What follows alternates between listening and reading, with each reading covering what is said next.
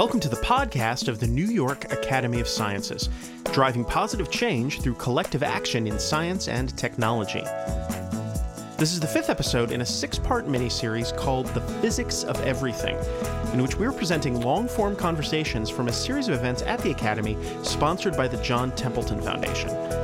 Explorations that reflect on the current state of modern physical sciences, its greatest mysteries and future endeavors, and philosophical significance for our understanding of reality and the spiritual dimension of human existence. And today's conversation is about a set of questions that have been discussed and analyzed and turned over in just about every format you could think of. Scientific papers, sure, but also essays, novels, movies, comic books, written from a countless number of points of view and with just as many agendas, from politics to sociology to religion. The questions are these. Is there extraterrestrial life? And if so, what would that mean for us here on Earth? The universe is just so big, and the more we learn about it, the bigger it seems to get. By current best estimates, the observable universe is something like 91 billion light years across and contains around 10 billion galaxies, each with around 100 billion stars in it, for a total of 1 billion trillion stars. That's a 1 with 21 zeros after it. The odds that only one planet orbiting only one of those stars would have evolved what we think of as life seem ridiculously low. Even the odds of life that develops to what we think of as an intelligent civilization, creatures from another star system that we could have some kind of a conversation with. When dealing with numbers that big, even events of staggering statistical unlikeliness become exceedingly probable. Let's say there's a 1 in a trillion chance of intelligent life developing on a particular planet. Then those odds would say that there should be a billion planets with intelligent life. Now, as we'll hear, the statistics get a lot more complicated than that. But still, the chances seem awfully good that there's something out there. And maybe it's something that's looking for us as ardently as we're looking for them. So how are we looking for extraterrestrial life? Is it enough? And what would we do if we found it? What would we say, and how, and why? It's a huge set of questions, and the beginning of a really interesting conversation. So let's have it. Our moderator is Ira Flatow, host of the popular show Science Friday, which airs on public radio stations around the country. Let's tune in as he invites the other panelists to introduce themselves. Tell us about yourself. I'm Adam Frank. I'm a professor of astrophysics at the University of Rochester.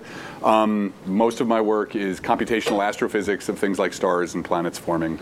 But I also do a lot of popular science work. I'm the co-founder of National Public Radio's 13.7 Cosmos and Culture blog. I also write for New York Times occasionally on subjects. And I'm the author of a couple of different books, one on science and religion, the other one on time and cosmology, the end of the Big Bang, so to speak. And right now I'm working on a book about the relevance of this question and of other species or other exo-civilizations for what's happening with us with climate right now. So. My name is Jason Wright. I'm an associate professor of astronomy and astrophysics at the Center for Exoplanets and Habitable Worlds at Penn State University. And I haven't written any books, but I study stars. You're young. Yeah. I study stars and the planets that orbit them and do some planet hunting to try and find planets around other stars. And I also occasionally do some work on SETI, including a project that was sponsored by the John Templeton Foundation, SETI being the search for extraterrestrial intelligence. Hi, I'm Steve Gardiner from the University of Washington in Seattle, and I'm a philosophy professor. Most of my work is on global problems, particularly global environmental problems. Done quite a bit of work on climate change, including a book called A Perfect Moral Storm. And lately I've been working a lot on ethical issues surrounding grand technological interventions in the climate system in the attempt to stave off the worst geoengineering interventions, as they come to be called. I'm Louisa Preston. I'm a UK Space Agency Research Fellow in astrobiology and planetary geology, based at Birkbeck University of London, so in the UK, so I may not get all the in-American jokes, so you'll have to catch me up. I'm also a lecturer for NYU London, and I work in Martian environments on the Earth, looking at how extreme life might be able to survive in them and how it might be able to survive on Mars. And I'm also a TED Fellow. Very nice. Well, let's begin by talking about, and I'll begin with you, Adam. What are the odds, and I know you've researched this and you have papers, what are the odds that we are not alone? Okay, so that question sort of, there's lots of different ways to sort of think about it, but the way that people have thought about it for a long time is this thing called the Drake equation. And the Drake equation was an attempt by Frank Drake, actually it was during a meeting that he was having, to try and formulate what's the best way of thinking about this. This was back in 1961. And so the Drake equation tells you the number of civilizations that exist right now that you could communicate with in the galaxy. And there's a bunch of different terms involved. Some of them are astronomy, some of them are about, the probability that any given planet produces life, the probability that that life goes on to become intelligent. And then the last factor, which is relevant for all of us, is the average lifetime of a civilization. So recently, Woody Sullivan and I, a collaborator, we published a paper where we sort of took that equation and inverted it, because the problem with the Drake equation was it was just a lot of it would end up being a lot of optimism versus pessimism. It was, a lot of these terms we have no way of constraining. So we just recently we found a way of using the amazing exoplanet data that we found to actually, what we could at least figure out was what pessimism really meant. And what we could answer, the question we could answer was, how bad do the odds have to be for life to form on a given planet in order for us to be alone? And that number turns out to be 1 in 10 billion trillion. So as long as the odds are better than that, as long as when you go out in the sun, the stars, and reach out and grab a planet, if the odds per planet are better than 1 in 10 billion trillion, then we're not the first time it's ever happened. Doesn't mean there's anybody around now, but would mean we're not the first time it's ever happened. And so to me, that is so insane. That number is so insanely small. What it means is that, there may not be anybody around now, but certainly, at least to me, we're not the first time that an intelligent civilization has occurred. So let me go ask in general this. So why haven't we heard from them? Right, that's what we're here to talk about. What? I'll let you take that one. I don't know the answer. There's a lot of ways to think about the problem, like you said, and a lot of ways to rearrange the terms in the Drake equation and try and guess what the terms might be and guess how many might be out there.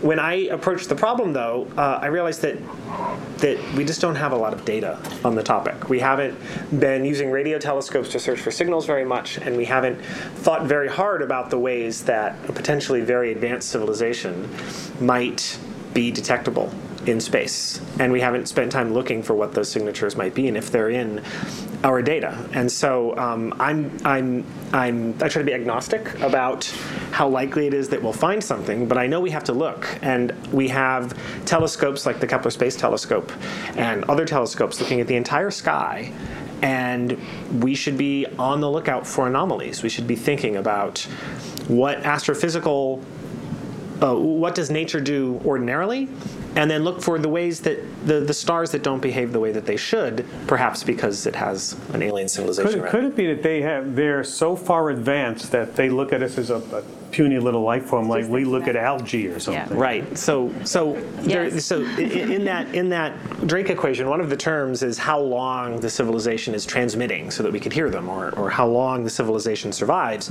But one way for the civilization to end to the point that we don't notice it is if it just transcends, if it moves on to some higher plane of existence or something like that. So the search for extraterrestrial intelligence is often the search for technology that we just developed. So when we first pointed radio telescopes at the sky to listen for extraterrestrial signals, that was the advent of radio astronomy, when we had just been able to transmit powerful radios. And then when lasers became popular, we started looking for lasers, and we think in terms of what we do, but we need to be prepared that perhaps they're so far ahead of us. And a popular example would be, given that an alien civilization is likely much older than humanity is, that they might be far evolved far beyond us, in analogy to us, say, versus ants. And so there's I have a slide, a spot comic that reproduces this idea, where the world's first ant colony to achieve sentience calls off the search for us. So we've searched dozens of these floor tiles for several common types of pheromone trails. If there were intelligent life up there, we would have seen messages by now. And of course, they're on a kitchen floor, right? So the point is that, we might not know it when we see it. Things we think of as normal astrophysical phenomena, for all we know, could be alien intelligence. So it's hard to know what we're looking for. But I know that we have to look and we have to think big, and we have to make sure that when it goes by, we don't miss it because we just didn't have open enough minds. There is another way of looking at it as well, which is that if you assume from the point of view of the aliens, if they are looking at us now, they will actually be seeing us 100 years ago in our past. So they're not seeing that we've got radio, they're not seeing that we're doing the internet, they're not seeing that we're actually trying to communicate or doing anything, which is even more they wouldn't want or see any point in speaking to us. Yeah, we just emerged. Exactly. And so most of the galaxy can't have seen us yet. And we're already going quiet, because we were sending out all these radio signals, but now as we go digital, actually, we're getting quieter. We're not calling out as much as we were. Stephen, could it be that we just not reached the level they want to talk to? I'm thinking of the science fiction movie, 2001, and they get to the moon and there's the monolith. Now we're good enough for them to discover. Could that be some? Yeah, one thing that strikes me about this debate, and I'm a real newcomer to this debate, but having a look at some of the things that have been written about it, there's a lot of emphasis on the level of scientific, especially technological progress that we might have to meet, right, to reach a threshold where the rest of the universe would acknowledge us. And I didn't really see much evidence of raising the question of whether they might expect us to reach some ethical thresholds before they would permit contact. And that struck me as a really interesting thing to start talking about. And I was thinking of two rough kinds of threshold we might meet. One would be the threshold of general moral development at the social level in particular. Maybe our moral concepts and theories and our general institutions aren't good enough yet. But the other could be that they're fine, but we're just not living up to those ideals yet in a way that would make extraterrestrial civilizations excited about interacting with us. I mean, you might imagine from the universe, from the point of view of the rest of intelligent life in the universe, it could be that they're a bit worried about making first contact because it might be like giving an Uzi to a 2-year-old. Right. And there are parallels for thinking a little like this, not on quite the same scale, in mainstream political philosophy when we think about interacting with different cultures, right? We often think in terms of what are the minimal requirements to be counted as a decent country or a decent civilization to interact with. And before you get to that point, you're usually much more standoffish. How do we know that they haven't gone down the road of self-destruction? Is that a possibility? Well, that's actually, I think, the most important factor. When you look at the Drake equation, that final factor, which is the average lifetime of intelligent species, if that, that number doesn't have to be, if it's 10,000 years, which for us, if we actually imagine human civilization starting now, going on for 10,000 years, I mean, it's really, you have to really exercise your imagination to think about that many centuries of progress and development. But if that was the average lifetime, then the galaxy's pretty sterile. Even, you got to be really optimistic about how often civilizations start with and if they have a 10,000-year lifetime for there to be many around. So if the average lifetime is on the order of 10,000, 100,000, a million years, you still end up with a pretty sterile galaxy. That's true, but I think it's hard to imagine how the number could be so short. And here's why. If life is common in the universe, then there's a lot of opportunities, a lot of independent, separate species. And in order for it to be that short, there has to be some universal sociological law that says that every single one of those totally independent, separately evolved species will inevitably end itself permanently. I mean, here on Earth, we've had plenty of cultural collapses. We see civilizations collapse all the time, but we keep going. It doesn't permanently ever stop us from advancing. Furthermore, once you get more than a few thousand years in, like we have, you have the possibility of something like a settlement. So if we have a permanent settlement on Mars, that acts as a lifeboat. Even if we completely had, global thermonuclear war and sterilized our planet, well, now we've got a lifeboat on Mars. And once we have one on Mars and the Moon and maybe a nearby star, once you have those lifeboats, you have to get rid of all of them. Mm-hmm. And at that point, I think a species basically becomes immortal. Because once you have that many lifeboats, you don't expect them all to go out at once and to do so permanently. So I'm skeptical of resolutions to the Fermi paradox that say things like, well, maybe all of them do X. I call it sort of the monocultural fallacy, that there's this one culture and they will always do the same thing every time, forever. And I think it's possible that as soon as you discover stuff, maybe it's bad, but it's really hard for me to imagine that it's inevitable that every species would destroy itself forever. Surely, though, you can't put a number to it until you either find another civilization and ask how long they've been around, or you can put a number to it as we're on the way out. That's the only way you can actually put a number to it. We have to look. Well, if they're on the way out and they're looking for lifeboats, science fiction is full of people looking for Earth as a lifeboat. I mean, aliens. Why wouldn't they be out looking for us? Is that so much of a leap to science fiction? No, we've got a great planet. Why wouldn't you? Why wouldn't you want to use it? I mean, you'd much choose Earth over any of the other places in the solar system. So if I'm sorry. Go ahead. Well, I was going to say that's actually the origin of the so-called Fermi paradox. The original question that Enrico Fermi was asking was, given that Earth's been around for 4 billion years and the galaxy's been around for 10 billion years or something, they should have found us by now, and they're obviously not here. And so, where is everybody? And that was exactly it.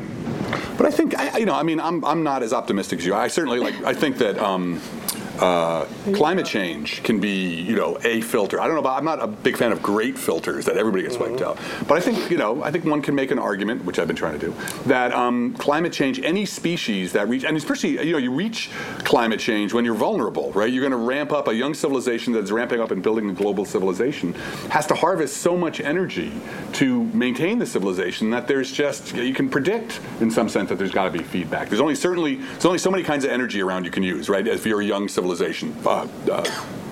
combustion, atomic, maybe if there are piles, atomic piles lying around. So either way, you're using enough energy that I think, you feed back on the planet. And it may be a while, like with Mars. If we colonize Mars, it might be a long time before that was a self-sustaining colony. So, and then the interesting thing about this is if you get now 100,000 years out, let's say you make it for 100,000, who knows what the next level of screw up, of cosmic screw up is available. If we colonize Mars, Stephen, who gets chosen? And that's also, Rod Serling used to write about this. Everybody write about this. Yeah. Who gets chosen to go on that colony, to be part of that lifeboat? And how do you choose that? How do you decide ethically, morally to do that? Do people think about that? Just think about this idea, or is this too far fetched? I don't think it's too far fetched. Ethicists are willing to think about just about anything. So that certainly can't be the threshold. I think this is one of those areas where, to be honest, I don't find much evidence that ethicists or anyone else has spent a lot of time thinking about encountering alien life, whether it's intelligent life or otherwise. And the sort of attention that gets paid to the question in the community that is concerned about it is most of the time attention to what to do in first contact kind of situations, and not really attention about. Well, let's go there. Let's talk about that, because what do we do? First of all, how do we know that there's a first contact? Let me start with that because there is a planet, there's an exoplanet that has some weird stuff floating around it, right? You want to talk about it?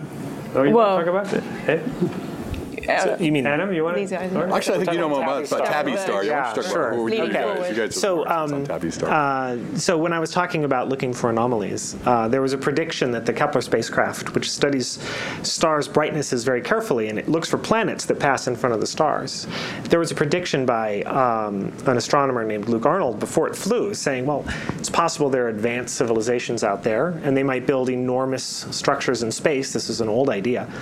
And if those are out there, then Kepler will see them pass in front of the stars, and we should be on the lookout for that.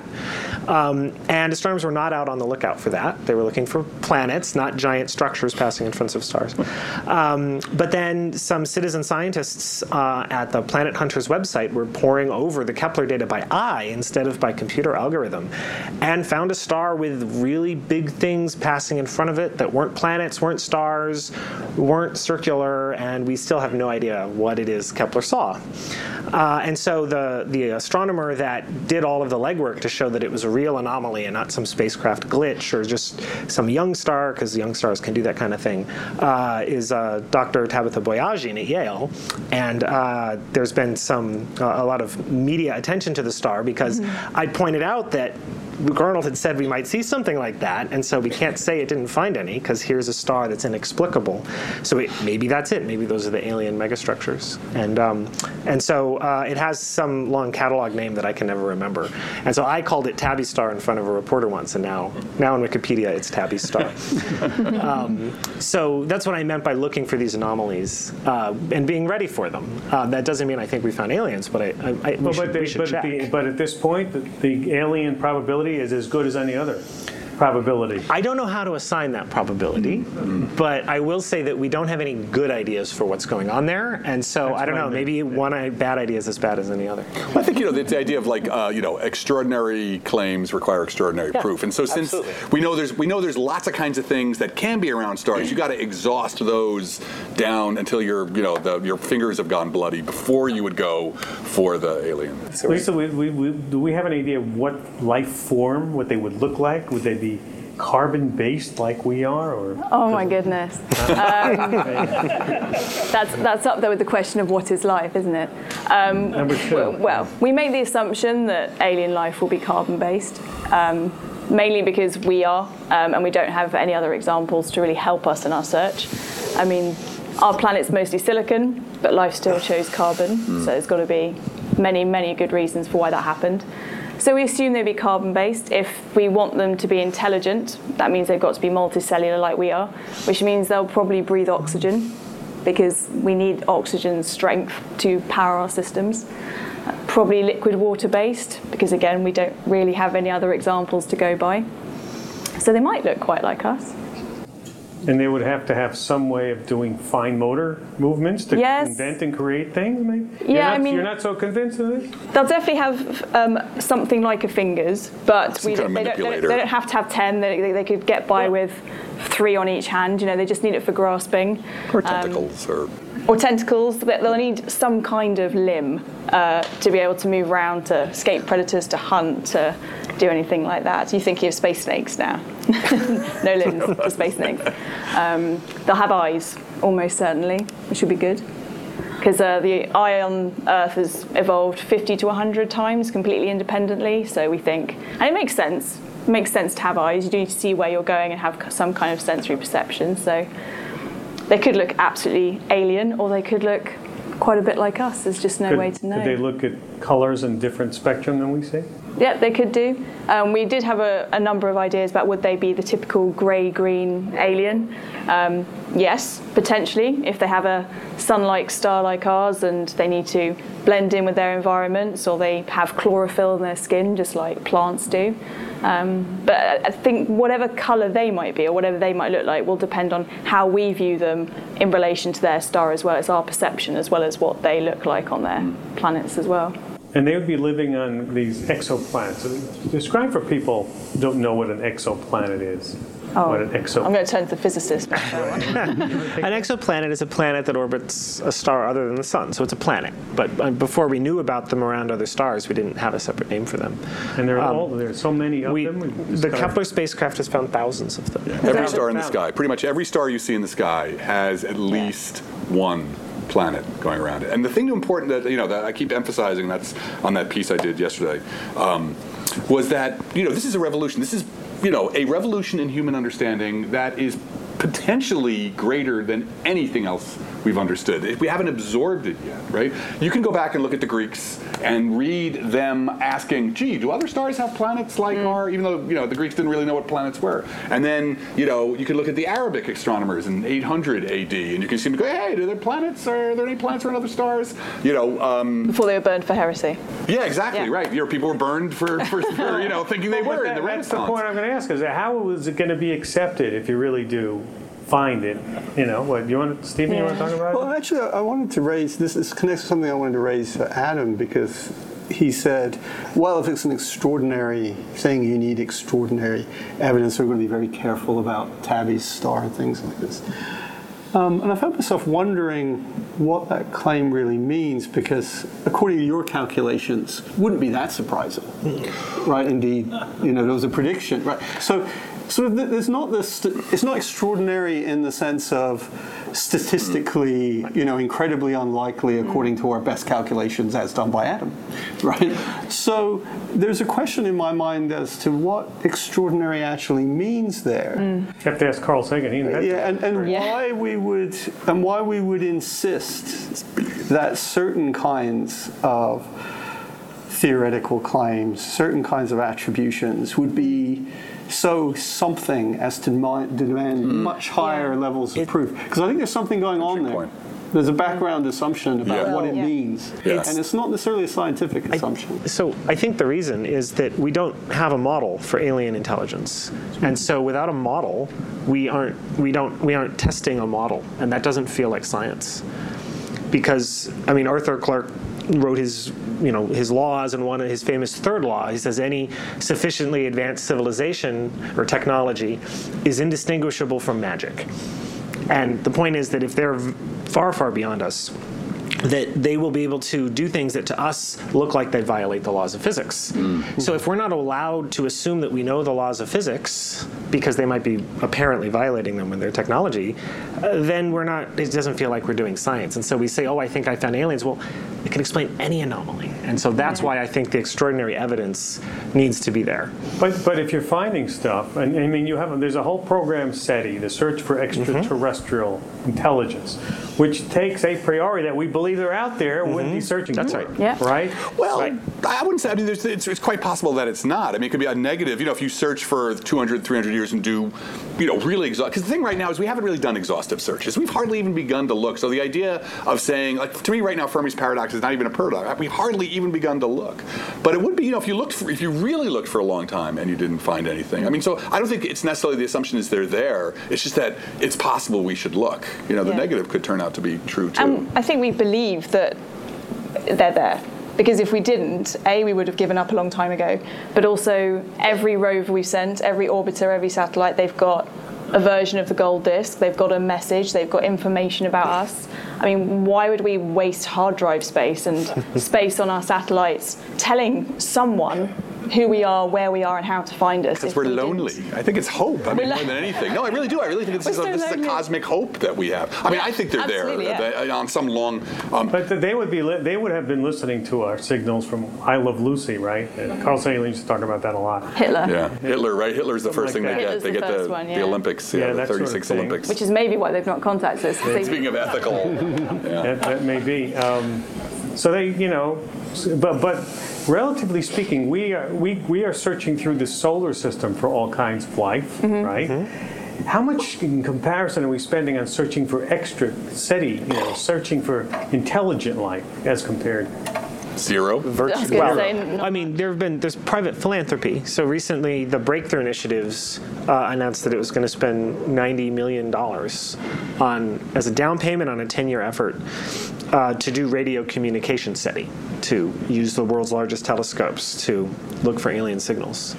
But to date, all of those efforts, like you think about in the movie Contact or something, since the 80s have been privately funded. The U.S. government just is not interested in that particular aspect of astrobiology. So federally zero. I mean, federally it's been a long time. Essentially, Just as ends. Yeah, It'll get worse because the NSF is contemplating shutting down Arecibo, Yes. the world's biggest radio telescope. Could you? I mean, they what was it? $9 million a year it takes. I think that's about pocket it, yeah. change for compared to the other things we spend money on. Paper coat. Could you take that? Could a private person come along and say, I want to dedicate that to SETI? Sure.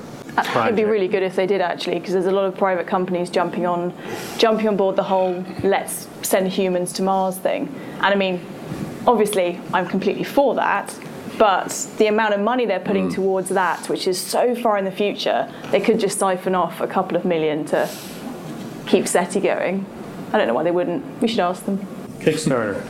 Kickstarter. That's a brilliant idea. We are doing Kickstarter for Tabby Star. There's only a couple days left. What is that? Describe what the Kickstarter is. So Kickstarter is a website to crowdsource funding for things. And so Tabby Boyajian is leading a team to try and study this star. And it's very hard to get funding for any kind of science these days. It's so competitive. And so she's raising money to purchase time on a private telescope network to try and catch the star in the act. And if we can catch it getting dim again, then we have all sorts of things we can do to figure out what's passing in front of the star.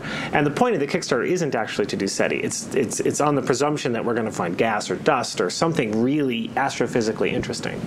But whatever it is, we'll probably figure it out if we can catch it again. You know, one of the reasons why, extraordinary, and Carl Sagan said that, is because there are so many people who believe in little green men and things like that over the years that he said, you got to give me some real evidence. But what you're saying is that we shouldn't be taking this lightly now. I mean, that there's, right? Yeah, no, what I'd say, I think what's happened, and that's why I think, physicists and astronomers have sort of held this whole problem at bay for a long time. So we were talking earlier, the guy I wrote this paper with recently, Woody Sullivan, he was at the University of Washington while I was there, and this is in the mid-'80s, and he was doing SETI. And everybody was kind of like, oh, he's doing, it was sort of like, this is a joke, you're doing SETI. But then along came astrobiology. We started exploring the solar system, and we realized, like, wow, we can really start asking questions about life, not necessarily intelligent life. And suddenly money was poured into it, and we were discovering amazing things with the rovers on Mars. And then along came the discovery of exoplanets, and we found we could actually, begin to look at the atmospheres of these planets that are so far away. And I think what's really changed now is that it's time to stop snickering about aliens. That this should be, instead of seeing it as being something a little wacky, and of course there has been so much wackiness about it. There's, if you publish an article about SETI, and suddenly you're going to get 10,000 people. I got from this the article I had in the New York Times Sunday. My email box is full of people who want me to look at the YouTube video of the aliens they saw. So it's you're a little bit like, oh God, I don't want to go there. But I think with what's happening with the exoplanet characterization, that's the next within 30 years. We may have data that tells us that there are biospheres on these. I mean, we're heading in that direction. It may be hard, but that's where we're headed. 2-3 decades. So it's time to sort of also, I think the attitudes are changing now. If we're going to be looking for biospheres, yeah, we may find things. Well, how do you know what to listen for from them?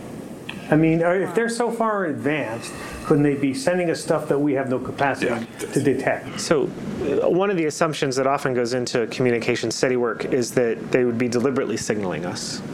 And so it's, if they deliberately send a narrowband radio transmission, which is very cheap, it's very straightforward to do, that would be unambiguous. That would be extraordinary evidence, because there's no natural process that can do that. But yeah, I mean, if they're not doing that, then they'd be there and we'd miss them. Which is, the SETI I do is actually different, looking for other signatures, things that might be not intentional but passive evidence. Like what? Like if they have giant structures, they'll just drift in front of the star without them doing anything, so that you would find them that way, for instance. Mm-hmm. And how do we decide if we want to send something out besides I Love Lucy? Decide? We already decided. We do it all the time. Well, what is the message we're sending to them? I love Lucy. We're not tasty. No. Who decide? I mean, so that's such a passive search. What's really interesting actually is there's a BBC production company at the moment who are making a documentary about one of these factual documentary dramas where you have received a signal or you have found something and there's a lone astronomer who's done it, what is the chain of command? What is the order? Who does he tell? Where does it go? And there's an entire thing where basically it would take 2 weeks to follow the full chain of command of who tells who's boss and who goes to where, and eventually the president finds out. But then there's no agreement in any country or between any country as to who would announce it. How would you announce it? But the irony is that it's actually going to end up saying that the chances are the person who first gets an alien signal would be a member of the public or a citizen astronomer who's just combing through SETI at home data. Right. In which case they'll tweet it, or they'll just say I found it. Found aliens. And then Here's my lunch. And then they were talking about, well, who replies, who says what. No one knows. There has not been anything written down. No one's got any actual plans as to what happened. I think NASA have got some ideas, but again, that's an American-centric response, not a global response. If you ask the Dan Wertheimer, who did SETI at home, and I hope I'm quoting him correctly, that he says the protocol is, once we've confirmed it, we tell the world. That's the protocol. If you're in America. But the rest of the world has no idea what they're doing.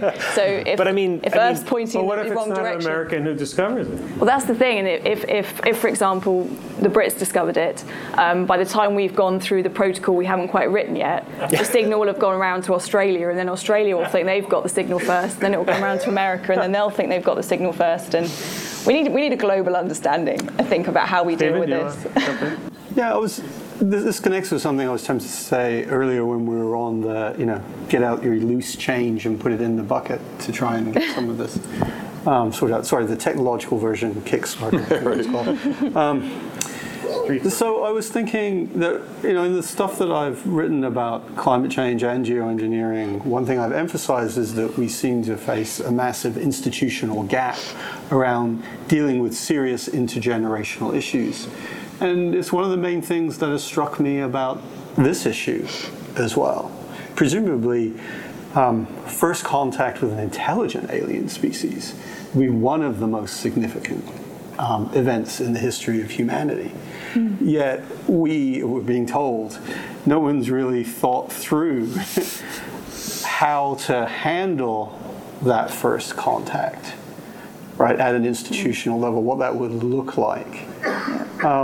And I think from the perspective, if you like, of intergenerational ethics or even just intergenerational relations, that's very, very surprising, right? You think that any society that was doing a decent job of taking the plight of humanity across many generations seriously would put a bit of energy into thinking about these detection issues, and not just first contact, what to do with the signal, but what to do the day after, the week after, and so on. Couldn't that be part of what you said before about the criteria for making contact with us, that we would have to be peaceful or not distracted enough that we would sit down by other world politics, that we would sit down and think about what we have to do to answer them? Yeah. Yeah. Well, and it's what's interesting about the intergenerational part, because, I think it would be awesome if we found that signal, but you also have to remember that unless it's coming from nearby, cosmically nearby, we might find a signal from a star that's 1,000 light years away, which is still pretty nearby, which means that it took 1,000 years to get to us, and then we're going to be like, yo, and that message is going to take 1,000 years. So, there's a weird part of this is that we could get, we could get something that was absolutely from intelligence, but it might not have a whole lot of information in it. In which case, we're like, whoa, and then it's like, okay. So there's a certain part of this whole discussion that if they don't land on the White House lawn, what does it look like? What does it look like if we... Absolutely. Or Buckingham Palace. Thank you. For instance. Not everything happens on American soil. They're getting arrested no matter where they land. That's right. Parking ticket. It's true. It will be an amazing day when we have unambiguous evidence of intelligent life in the universe. But I don't think it'll be culture changing for that reason unless they land. It'll be a piece of information we have. But frankly, a lot of people think we've already made contact, right? I mean, a lot of people think that there's a good chance that there's UFOs from aliens. They give 30% chance or something, and this hasn't blown their mind. It's just the way it is. Well, so I don't think it'll rock society and civilization crumbles. It'll just be something else we know because we can't have a conversation. It's so interesting. I was on a science panel this weekend, and we got asked, what would be the reaction of the world, what would happen globally if we found life. It wasn't necessarily intelligent life, they just said if we found life. And my answer was it would depend on the life. If it was an alien waving hello and saying everything, I mean, you could probably answer better on this. Global everything, there'll probably be some mass suicides, there'll be some celebrations, there'll be signs, there'll be absolutely everything. And then I said, but the chances are the first life we find will be a lipid on Mars or a bit of a protein on Mars. So all the scientists will be out at the bar celebrating, and the rest of the world will think, all right, what up? Good for you. Come back to us when it's got a face, kind of thing. So we've already contaminated Mars, haven't we? With life from Earth. I know. Yeah, hopefully it didn't take. It's a real pity. Tell them about that, how we've contaminated. How have we done that? Well, unfortunately, we've contaminated it by crashing. And yes, Beagle was ours. And yes, we did crash. But there's that famous image when Curiosity first landed. You can see all these little pebbles of rock, and there's this sort of white, wiggly thing. And everyone thought, oh my goodness, there's an organism. We've done it. And then they analysed it, and it was a piece of plastic that had fallen off the rover or some of the landing stages, and you just thought, great. So photograph the pollution. It's not sterile. No, so you can't do completely sterile. So it's you can't not sterile. There's levels of sterility, but you can't do a peanut to Mars. Right. And if, stuff could make it. Microbes are very hard. How do we know that if we find it, it's not from Earth? We can tell. The general idea is if you haven't stuck an extremophile organism on them, so although we build them sterile, nothing is ever sterile, but the organisms that we hope, if they do attach themselves to a rover and go to Mars, won't be able to handle the environment on Mars, and they'll get snuffed out straight away. But obviously, we've all seen science fiction films. There'll be one. But we've also discovered forms of life here that are almost indestructible. Exactly. These extremophiles can live a long time, and we have these organisms on Earth that can survive in space for some period of time. But it's worse than the fact that we've contaminated Mars. I mean, we knew what Mars rocks were like before we studied them because they land in Antarctica. Mars rocks are here on Earth. Yeah. And so conversely, there are Earth rocks that have been knocked up by meteorite impacts that have gone around the sun for a long time and landed on Mars. Yeah, we've got meteorites on Mars. We've seen photos of them. We know there are meteorites on Mars. There are almost certainly Earth rocks on Mars. And in fact, a student at Penn State, Rachel Worth, did a calculation and showed that there are probably at least a few Earth rocks on Europa. And so Earth rocks go everywhere, and if they carried extremophiles, it's possible we will discover in Europa Earth life. It's that's a long way and a lot of time for an organism to survive. And water bear could do it. Well, of course, Mars was. I mean, the question is when. I mean, who got started when? Because Mars was a blue world, right? Most, we have now overwhelming evidence that there was water rushing on Mars for maybe about 500 million years. I mean, it's unclear exactly, how long what the state was, but there clearly was water on Mars. So, and 500 million years is a long time. So, did life start on Mars and then get blown here? Did life start here and then get blown onto Mars and maybe thrive for a while? Such that you might have extremophiles now still there, but they came from, from 3.5 billion years ago. What's the closest exoplanet we've discovered? Well, 40 there have been several years. So something. Oh no, much closer than Well, Alpha Centauri has a. Alpha Centauri BB has a signal that may be a planet. It almost certainly would not have life, though. And how long? But the closest planet that's habitable is almost certainly 10 light years or less. Yeah. So you could have a conversation in a lifetime. Yes, if they were intelligent. If it's only 10 light years, means it takes 10 years to go back and forth. So you could have. If they were. You got to take another 10 years. Right. But you could have a conversation. If the nearest, But I think with this point, I think there's another way in which to look at this, which is very important to me. Which is, one of the reasons when I did this study and we got that pessimism line, I call it, the showing that, the actual odds of getting, the odds that we're alone are so low that there's probably been, this has happened before. Even if there's nothing around now, it has happened before. Is that I think the real change, the mental change, is to understand that for me at least, what we're going through now with climate change has probably happened before, which really sort of, one of the most difficult parts about this emergent civilization we're trying to build that has institutions that can deal with 100 year, 200 year, 500 years, is I think one of our problems is we don't really understand what we are, right? we are the aliens, right? We are a civilization, an expression of the planet, to use Kim Stanley Robinson's, we're just an expression of the biosphere. Yeah. And this has probably happened on lots of planets, and they all may be gone now, but they've all had histories, right? They've all had trajectories. And in principle, even theoretically, you could ask, what are those trajectories like? Which are the ones that, the civilizations that were born got to the point of triggering climate change and then figured out how to make it past that? Yeah. And which are the ones that dove back down and collapsed? And so, if it's happened enough times, all you need is about 1,000 of these to happen over the entire history of the universe, and there's averages. Now suddenly these trajectories have properties. So I think the most important thing for us to understand is that we're already there in some sense, right? And we're, that understanding of what we are, and that what we're facing with climate change is this extraordinary event that pushes, that could or should, and if it doesn't, then we're just one of the cosmic losers, but push us over to make us understand about what we truly are in the universe. Stephen, you're a climate change expert, right? You study the consequences of it. Is there a lesson here that we can take about finding? Well, Adam and I are singing from the same hymn sheet, I think, here. In my book, I suggest there are certain kinds of tests that evolving species would face, and that climate change poses such a test. It's a generally global, strongly intergenerational kind of problem.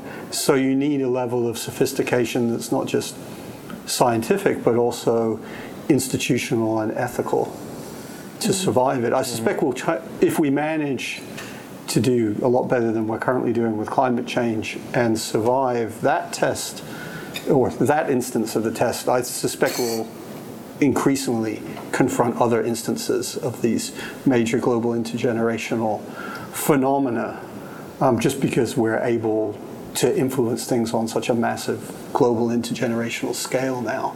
And you would suspect that any other civilization has the same tests. They've gone through the same. I would, for the same reason. I mean, Adam was brilliantly concrete about it and thinking just from the energy dimension that there will be these kinds of tests at a certain stage in the evolution of a species, intelligent species or civilization on a planet. And that's why I think you can see what we're going through now is we're sort of at the end of it's our beginning of our maturity. It's the end of our cosmic teenagehood, right? Like, you give, with teenagers, you get to a certain point, you get the car, you get the keys to the car, right? And you either figure out how not to be an idiot with that, or, as horrible as it is, some don't make it, right? Or, so, that's how I really think we are. This is the end, this is our childhood end. It's the beginning of our maturity. Somebody has called climate change our final exam, right? Before we're able to go on. And if we make it, we get to go on. And others, probably if it's happened more than 1,000 times, you can say perhaps others have made it. And the average lifetime is more than 200 years. You could look at it quite optimistically and say that we're going to learn from climate change. Because if you want to go and colonize Mars, for example, and potentially even terraform Mars, the best way to do it is to mess it up the way that we've messed up Earth. And that will actually... We're terraforming Earth. And, to make Mars Earth-like, we actually need to cause climate change on it, and exactly in the way that we've damaged Is it our own possible world. to cause terraforming, meaningful terraforming? Yeah. Tell us how you do that.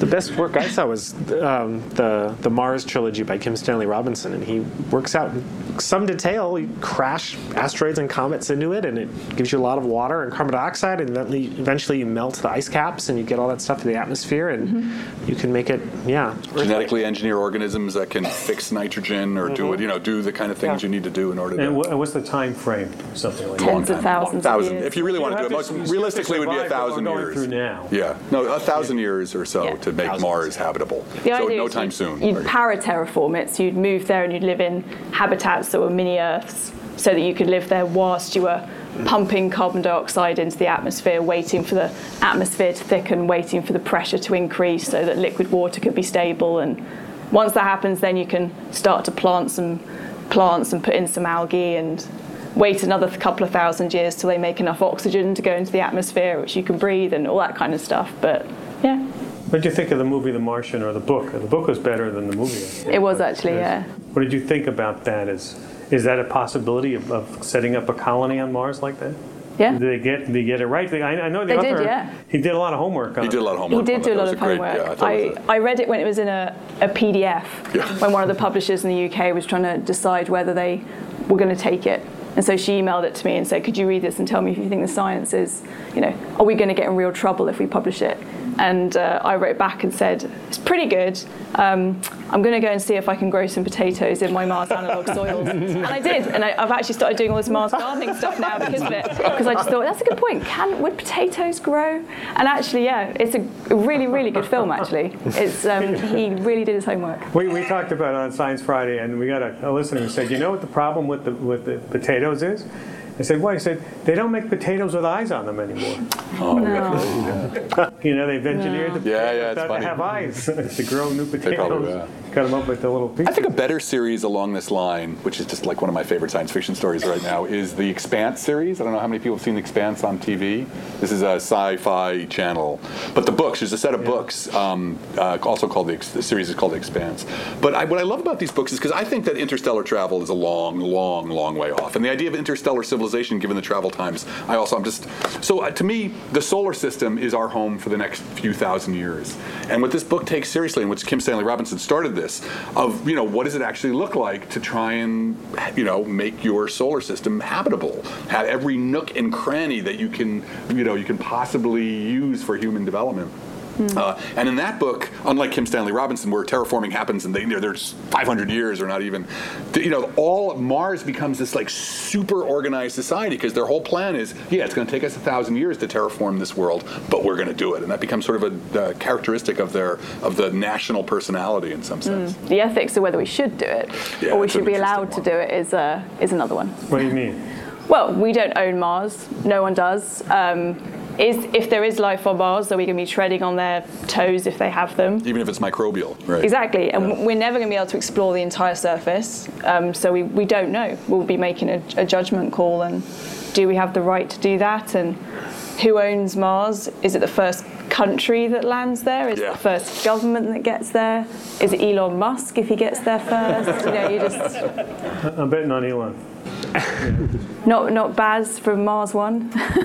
No, Elon. It'll be Elon. Yeah. No, it's really there's what's interesting now also is how the space program has changed now because of what they call new space. That there's all these private companies really thinking very seriously about space, including all these the planetary resources. You should go to Planetary Resources website. It's awesome, just because they want to do asteroid mining, and they've got all this great stuff on there. And there's the question of who does own this stuff? And I think recently Congress or the Obama administration signed something that said, look, if you go grab an asteroid, you get whatever. But space law is kind of a mess for this. We don't really know what to do about this. That's a brand new subject, actually, space law. Well, it's true. I mean, there's precedent. No one really owns Antarctica either. Right. Yeah, that's an interesting question. So it's also interesting. We don't really settle Antarctica very much. We have a few scientific outposts, but it's not a place that's got thriving settlements, and it's much more hospitable than any place off the planet. Yeah. I've been there, so I can testify. So I think it's interesting that we fully expect that we'll have these giant Martian colonies in a few hundred years or less, but I don't hear people talking about the metropolis at the South Pole or something. And why that's is a good that? point. Yeah. Very flat and very high.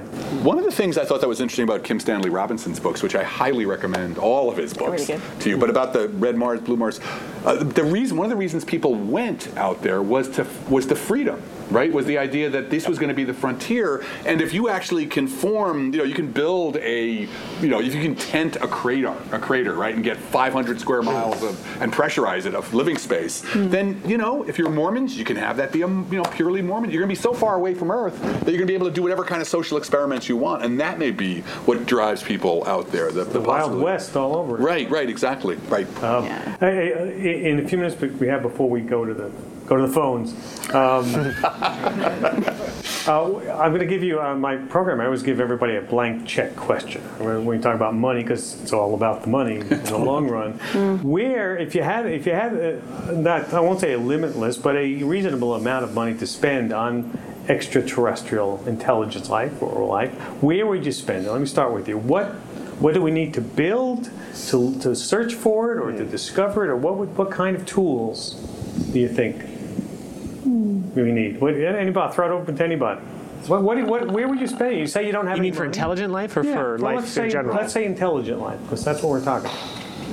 Well, I mean, I guess since I do this, I've sort of already put my time. I've already answered this question. Fill out your spreadsheet now and things like that. I guess what I found is that because it's not funded by the government, because it's mostly philanthropic donations, there just hasn't been a lot of the basic work that you expect in a well-developed discipline. And so there's a lot of sort of easy questions to answer. Like Adam and I are collaborating on a project just to figure out how long would it take to fill the galaxy. And that question is sort of, embarrassingly ill-solved. And we could do it easily, we just need some time. And so right now, I would just put it into turning SETI into a subdiscipline of astronomy that has the same, just decades of work to figure out what it is we're looking for. Right now I would say we just need smart people to work on the problem. Adam, what would you do? Well, I'm a theorist, so you just need a blackboard. No, I'm a simulation guy. Yeah. So I think people like I was talking about my friend Woody Sullivan. Those guys were pioneers. I mean, really, it was when I was studying with Woody in the 1980s, he was just such a creative thinker about these problems, where other people hadn't really gone there before. And I think now what I would want is enough money to have an institute where I had a bunch of smart young people. And what I'm interested in is simulating this. There's all these different ways that we can simulate the interaction between planets and civilization. How do I know that? We're doing it with our climate models, right? That's what climate models are about. So to broaden this and try and ask this question, using the laws of physics. And then the panel took questions from the audience. First, someone asked about an assumption in Fermi's paradox that alien civilizations would find our planet attractive. He asked, why would they want a place with germs and predators and people instead of a nice clean asteroid where they could do whatever they like? If they are obviously multicellular, so they're flying their ships and they're coming into our solar system, the theory is that they would need oxygen. So actually, yes, we're the only world that would actually offer them what they would need if they wanted to get off their ships. Next, a question about SETI. How do they choose which stars and star systems to look at?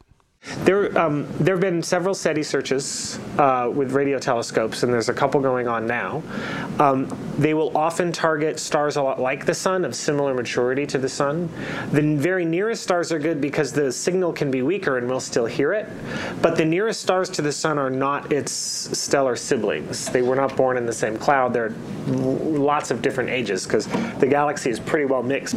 Right. So, but M2, I think it's important to point out that how important these M dwarfs have become. The Sun is not an ordinary star. Most stars are smaller than the Sun, and so they're what's called M dwarfs. They're stars that are smaller, cooler, will last very long, and they're pretty cool, which means that their habitable zone is really close in. So, but since those are the most common type of star, and since there's more of those nearby, that's really become the focus, or a focus of both SETI and just all the entire astrobiology program is looking at exoplanets around these M dwarfs. Next, when extraterrestrial life is most likely to be microbes or something else that's small and hard to find, wouldn't it be easy to miss? Are there any ideas for a definitive test protocol, for probes maybe, that would tell us whether or not a planet has life on it? Well, I mean, the European Space Agency and the Russian Space Agency are sending the ExoMars rover to Mars in 2020. That's going to be the first roving robot we're sending that's actually looking for signatures of life, not just a habitable environment where life could exist, but actual signatures. So we'll be looking for organic carbon compounds that might have a biological affinity and things like that. And obviously, there'll be a camera on a drill, and the drill's going to go 2 meters into the Martian surface, so it's going to cut through millions and millions of years of Martian history. So if anything is buried in there, then we have got the tools and skills to be able to identify it. So that's pretty much, we don't have a particular protocol as such, because we don't actually know what we might find, but we do have a plan to find biological. What about the reevaluation of the Viking mission when it drilled, they poured some water on the soil and they thought that there was no sign, but now they're rethinking that. Well, now we know that the soil's got this thing in it called perchlorate, and that can have a very negative effect because quite often to understand the samples we have to heat them, and when we heat them the perchlorate starts to react, and then that can theoretically destroy organic material. But thankfully the results that Curiosity rover's shown us is that there's carbon compounds. One's called chlorobenzene that the perchlorate didn't destroy, might have actually reacted to help it. So we don't think it's actually as sterilizing the Martian surface as we first realized, but can't really go back and redo Viking. So That's great. I just to also answer, outside the solar system, there's a lot of work on what are called biosignatures and how we might be able to detect the presence of life on planets around other stars. Hopefully with the James Webb Space Telescope, but even more hopefully with its successors. And now, another on the Fermi paradox. Our first and best way of extending ourselves out of the solar system has been by means of long-range probes. So even if we haven't discovered life forms, wouldn't the odds be good that there are other advanced civilizations sending probes or robots out into the universe? And if so, why haven't we found any? Well, here's the interesting thing to think about. I went to NASA GIST, and I was talking to its director about, I wanted to talk about this astrobiology NASA of the GIST, Gardiner Institute for Space Studies, up there, where they do all the climate change. Just make sure people know what we're talking about. Oh, thank you. No, absolutely. And, I thought I was going to bring him this crazy idea about, climate change is really, every alien species goes through it. And he hit me with an idea that just out-weirded me. Imagine 20 million years ago that tree sloths, giant tree sloths, developed a civilization, right? A complete civilization that looked like this. Would we know about it? If it lasted, let's say we wipe ourselves out in another 1,000 years, would we even know about it? And the answer is really no, because all the buildings are gone, and there's really everything's been ground to dust. After 20 million years, there's not a lot left, and the fossil record is pretty, it's not high resolution. So other than weird isotopic abundances, you wouldn't know it. So with these von Neumann machines, unless they came and stayed and kept reproducing here, the whole problem with the Fermi paradox is there's a time problem too, because unless they're here, right now, if it was 20 million years ago, we're not going to know they were here. But they could be here and we not know it. That's true. It's true. Or they're probably at the bottom of the ocean. Right. We have not explored the bottom. In space, we find, because stuff will last in space if it's on a stable orbit for a long time, right? The lunar probe, that's going to be there for a long time. And there is already a planet that's completely inhabited by robots as well. Mars. Mars. Just so you know. Perhaps they came to Earth, terraformed Earth, seeded it with life, died off, and here we are. Fiction, I saw that movie. It was terrible. Brain Dead. There's a new science fiction series coming out called Brain Dead, which is about not life forms that we think of, but they're little bugs that take over the brains of politicians. I kid you not. There's a CBS series coming up this summer. How can we tell the difference? But so could they be that kind of form where they don't have the bodies that we think of, or maybe those are little robots that they send out. Maybe. Next, do we know the average number of moons an exoplanet is likely to have? And if so, is there any correlation between number of moons and habitability? Have we actually officially found an exomoon yet? No, not yet. David Kipping here at Columbia is working hard on it. Can you have that kind of resolution on your data that you can find a moon of a planet that's It's hard. It's really hard. But he's going to do it, I think. Who's he? David Kipping at Columbia. We found rings. We found exo rings. Yes. That was up at Rochester. That was Eric Mamajak. Yeah, so that was pretty cool. But the question was, I think the moon thing is amazing, right? Because when people have been talking about habitability and habitable zones for, 40 years, nobody thought about the moons, right? So it turns out that Jupiter and the gas giants have moons. Arthur C. Clarke did. James Cameron did. George Lucas. Yeah. Well, I'm talking about astronomy. What about astronomy? I don't remember. No scientists. Never mind. No scientists did, but Hollywood. Hollywood was way ahead of us. Arthur C. Clarke, that's where they go in 2001. They go to the moons of Jupiter. Yeah, but there wasn't, but the moons of Jupiter, that's where aliens had planted stuff. The idea, except they sent them to the moons of Jupiter. Yeah. Really have. It's not real. People do think about it, yes, but we haven't found any yet. Yeah, and that's what we think in our solar system that the life forms might be on the moons of Jupiter. Right, that the habitable zone, it may turn out that the moons of giant planets may be the most interesting place, or maybe a very interesting place for life to form. Because a lot of them have subsurface oceans, deep subsurface oceans. Next, a question that brings us right back to basics. Is there a generally accepted definition of what life is? And also, can you describe some possible examples of what non-carbon-based life might look like? The general... It's the meaning of life again. Good Lord.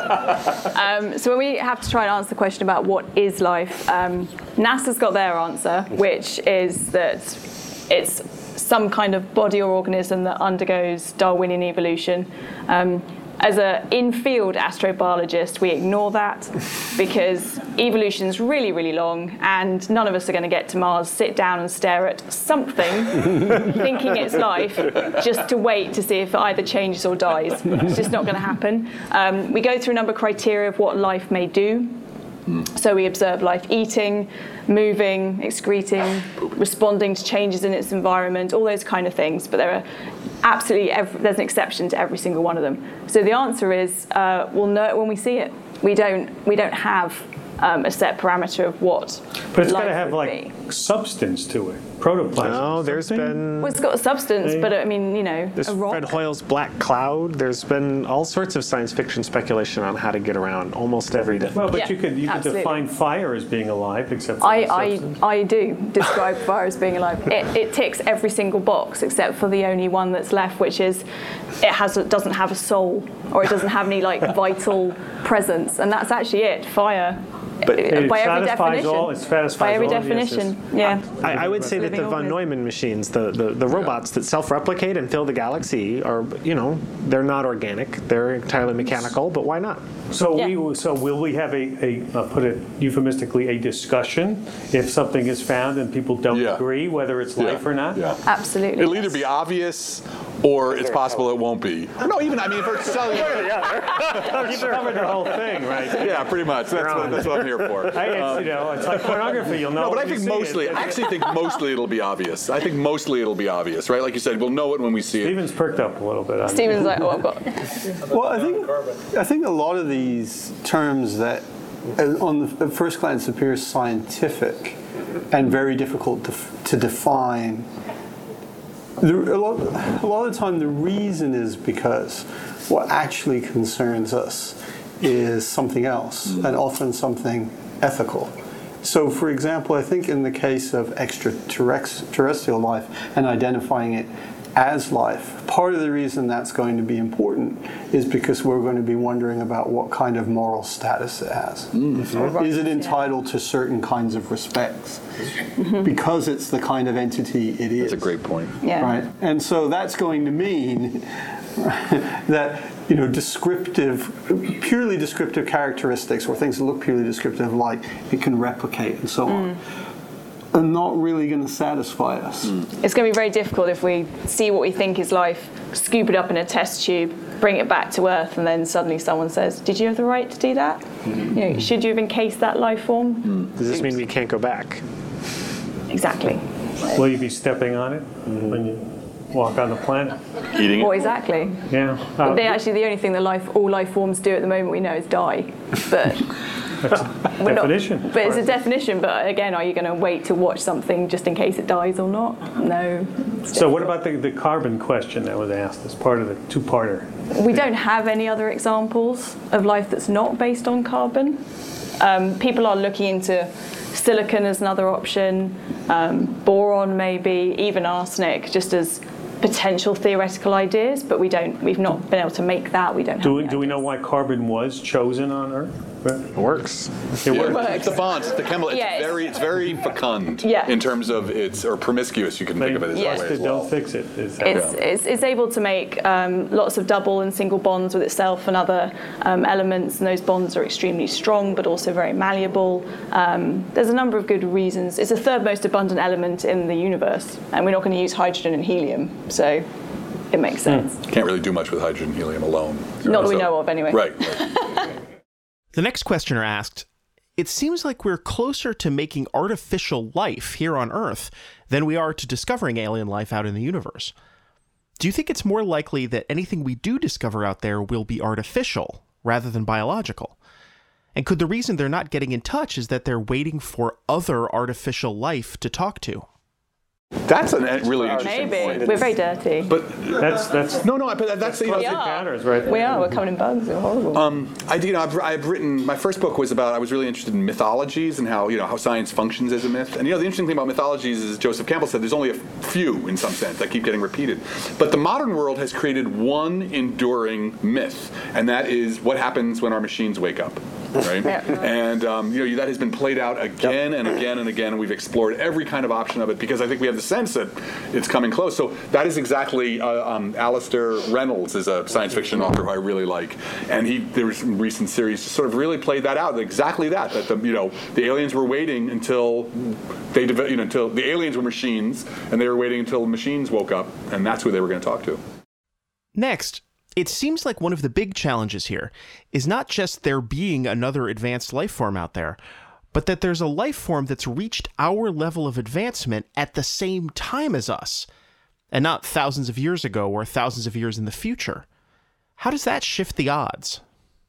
That, I think, again, it depends on the lifetime, as I said, but if the lifetime is reasonably short, 10,000 years or so, I think it's pretty rare. Yeah. We could work it. I haven't ever tried to work that, but that would be workable, outable. One of the answers we've always said to the Fermi paradox is just the timing's off.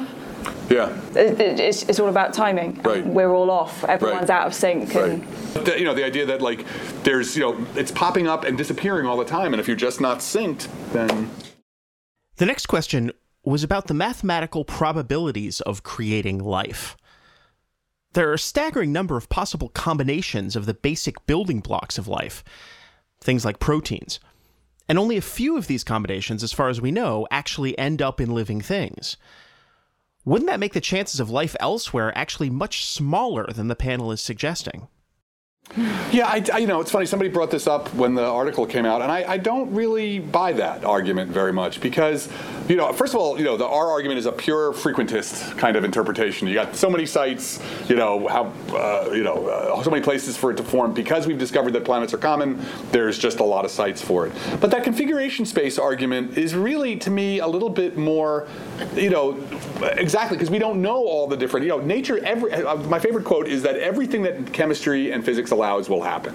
And so, the idea that there's only this very narrow window that these things can occur, that's also an act of faith in some sense. And also we have the argument, and it's hard to know what to do with it, but life on Earth appeared very quickly, right? I mean, within, a few 100 million years after the planet became habitable, it was inhabited. Mm-hmm. Right? And so now it's hard to know what to do with that via Bayesian arguments, but it's a very interesting, compelling point that it didn't take for Earth very long to become inhabited after the conditions were right for it. Yeah. So I don't find that argument very compelling.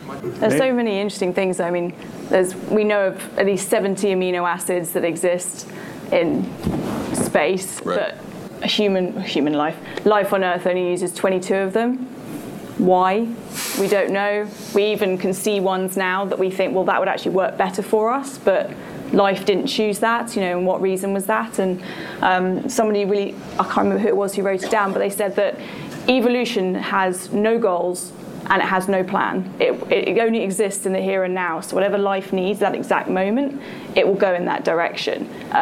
So who knows in what direction it would go on in another world again. Life will find a way. Jeff Goldblum. Jurassic Park. The deep meaning. The philosopher Jeff Goldblum. What you all were talking about. Absolutely. Thank you. Much simpler form. That's what I do. That's what I'm here for. Break it down. The next question was about one of the most famous things to ever happen at SETI, the so-called WOW signal. In August of 1977, one of their radio telescopes picked up a short, narrowband signal coming from somewhere in the constellation of Sagittarius that bore many of the hallmarks of the kind of signal that would come from an extraterrestrial civilization.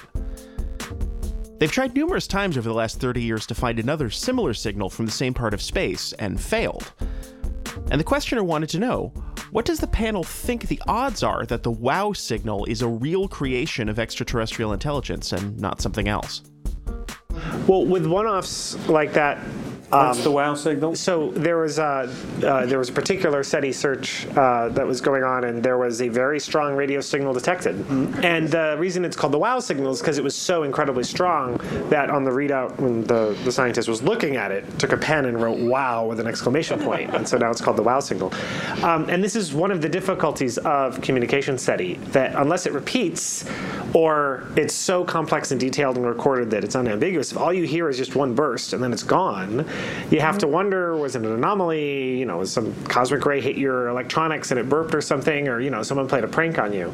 So you need either a really detailed, unambiguous signal the first time that says we're here, hi, or you need to see it again and it has to repeat. So I don't know what the wow signal was, given how much more time various radio astronomers have looked with greater sensitivity since that happened.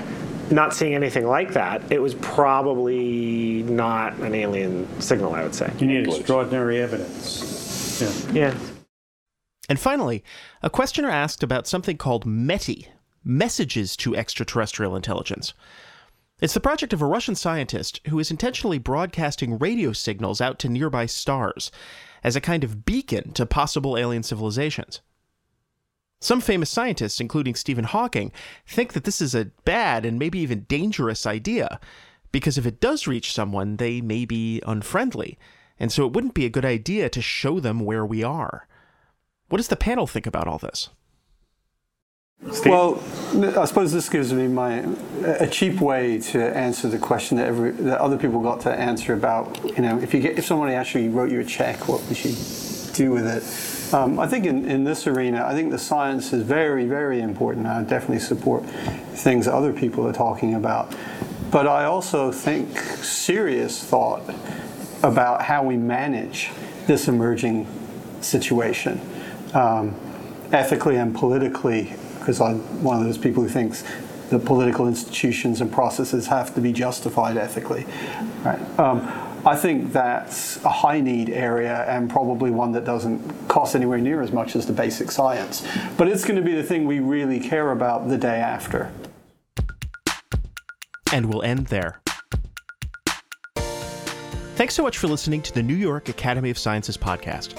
This episode was written and produced by your host, David Hoffman, with administrative and scientific oversight by Dr. Jennifer Costley. It presented a conversation called Are We Alone in the Universe?, held at the Academy on Monday, June 13th, 2016. The moderator was Ira Flatow of Science Friday, and the panelists were Dr. Adam Frank of the University of Rochester, Dr. Louisa Preston of the United Kingdom Space Agency, Dr. Jason Thomas Wright of Pennsylvania State University, and Stephen M. Gardiner of the University of Washington. Find out more about the Physics of Everything series at www.nyas.org/physicsofeverything. Both this podcast and the event it presented were made possible with the generous support of the John Templeton Foundation. The opinions expressed in this podcast are those of the speakers and do not necessarily reflect the views of the John Templeton Foundation. For more information about this and other Academy events, as well as to listen to other podcasts, please visit www.nyas.org. You can also subscribe to our podcast on iTunes and follow us on social media, at NYA Sciences on Twitter or the New York Academy of Sciences on Facebook and LinkedIn. If you've enjoyed this podcast, please consider becoming a member of the New York Academy of Sciences, where brilliant minds come together to spark innovative solutions to global challenges.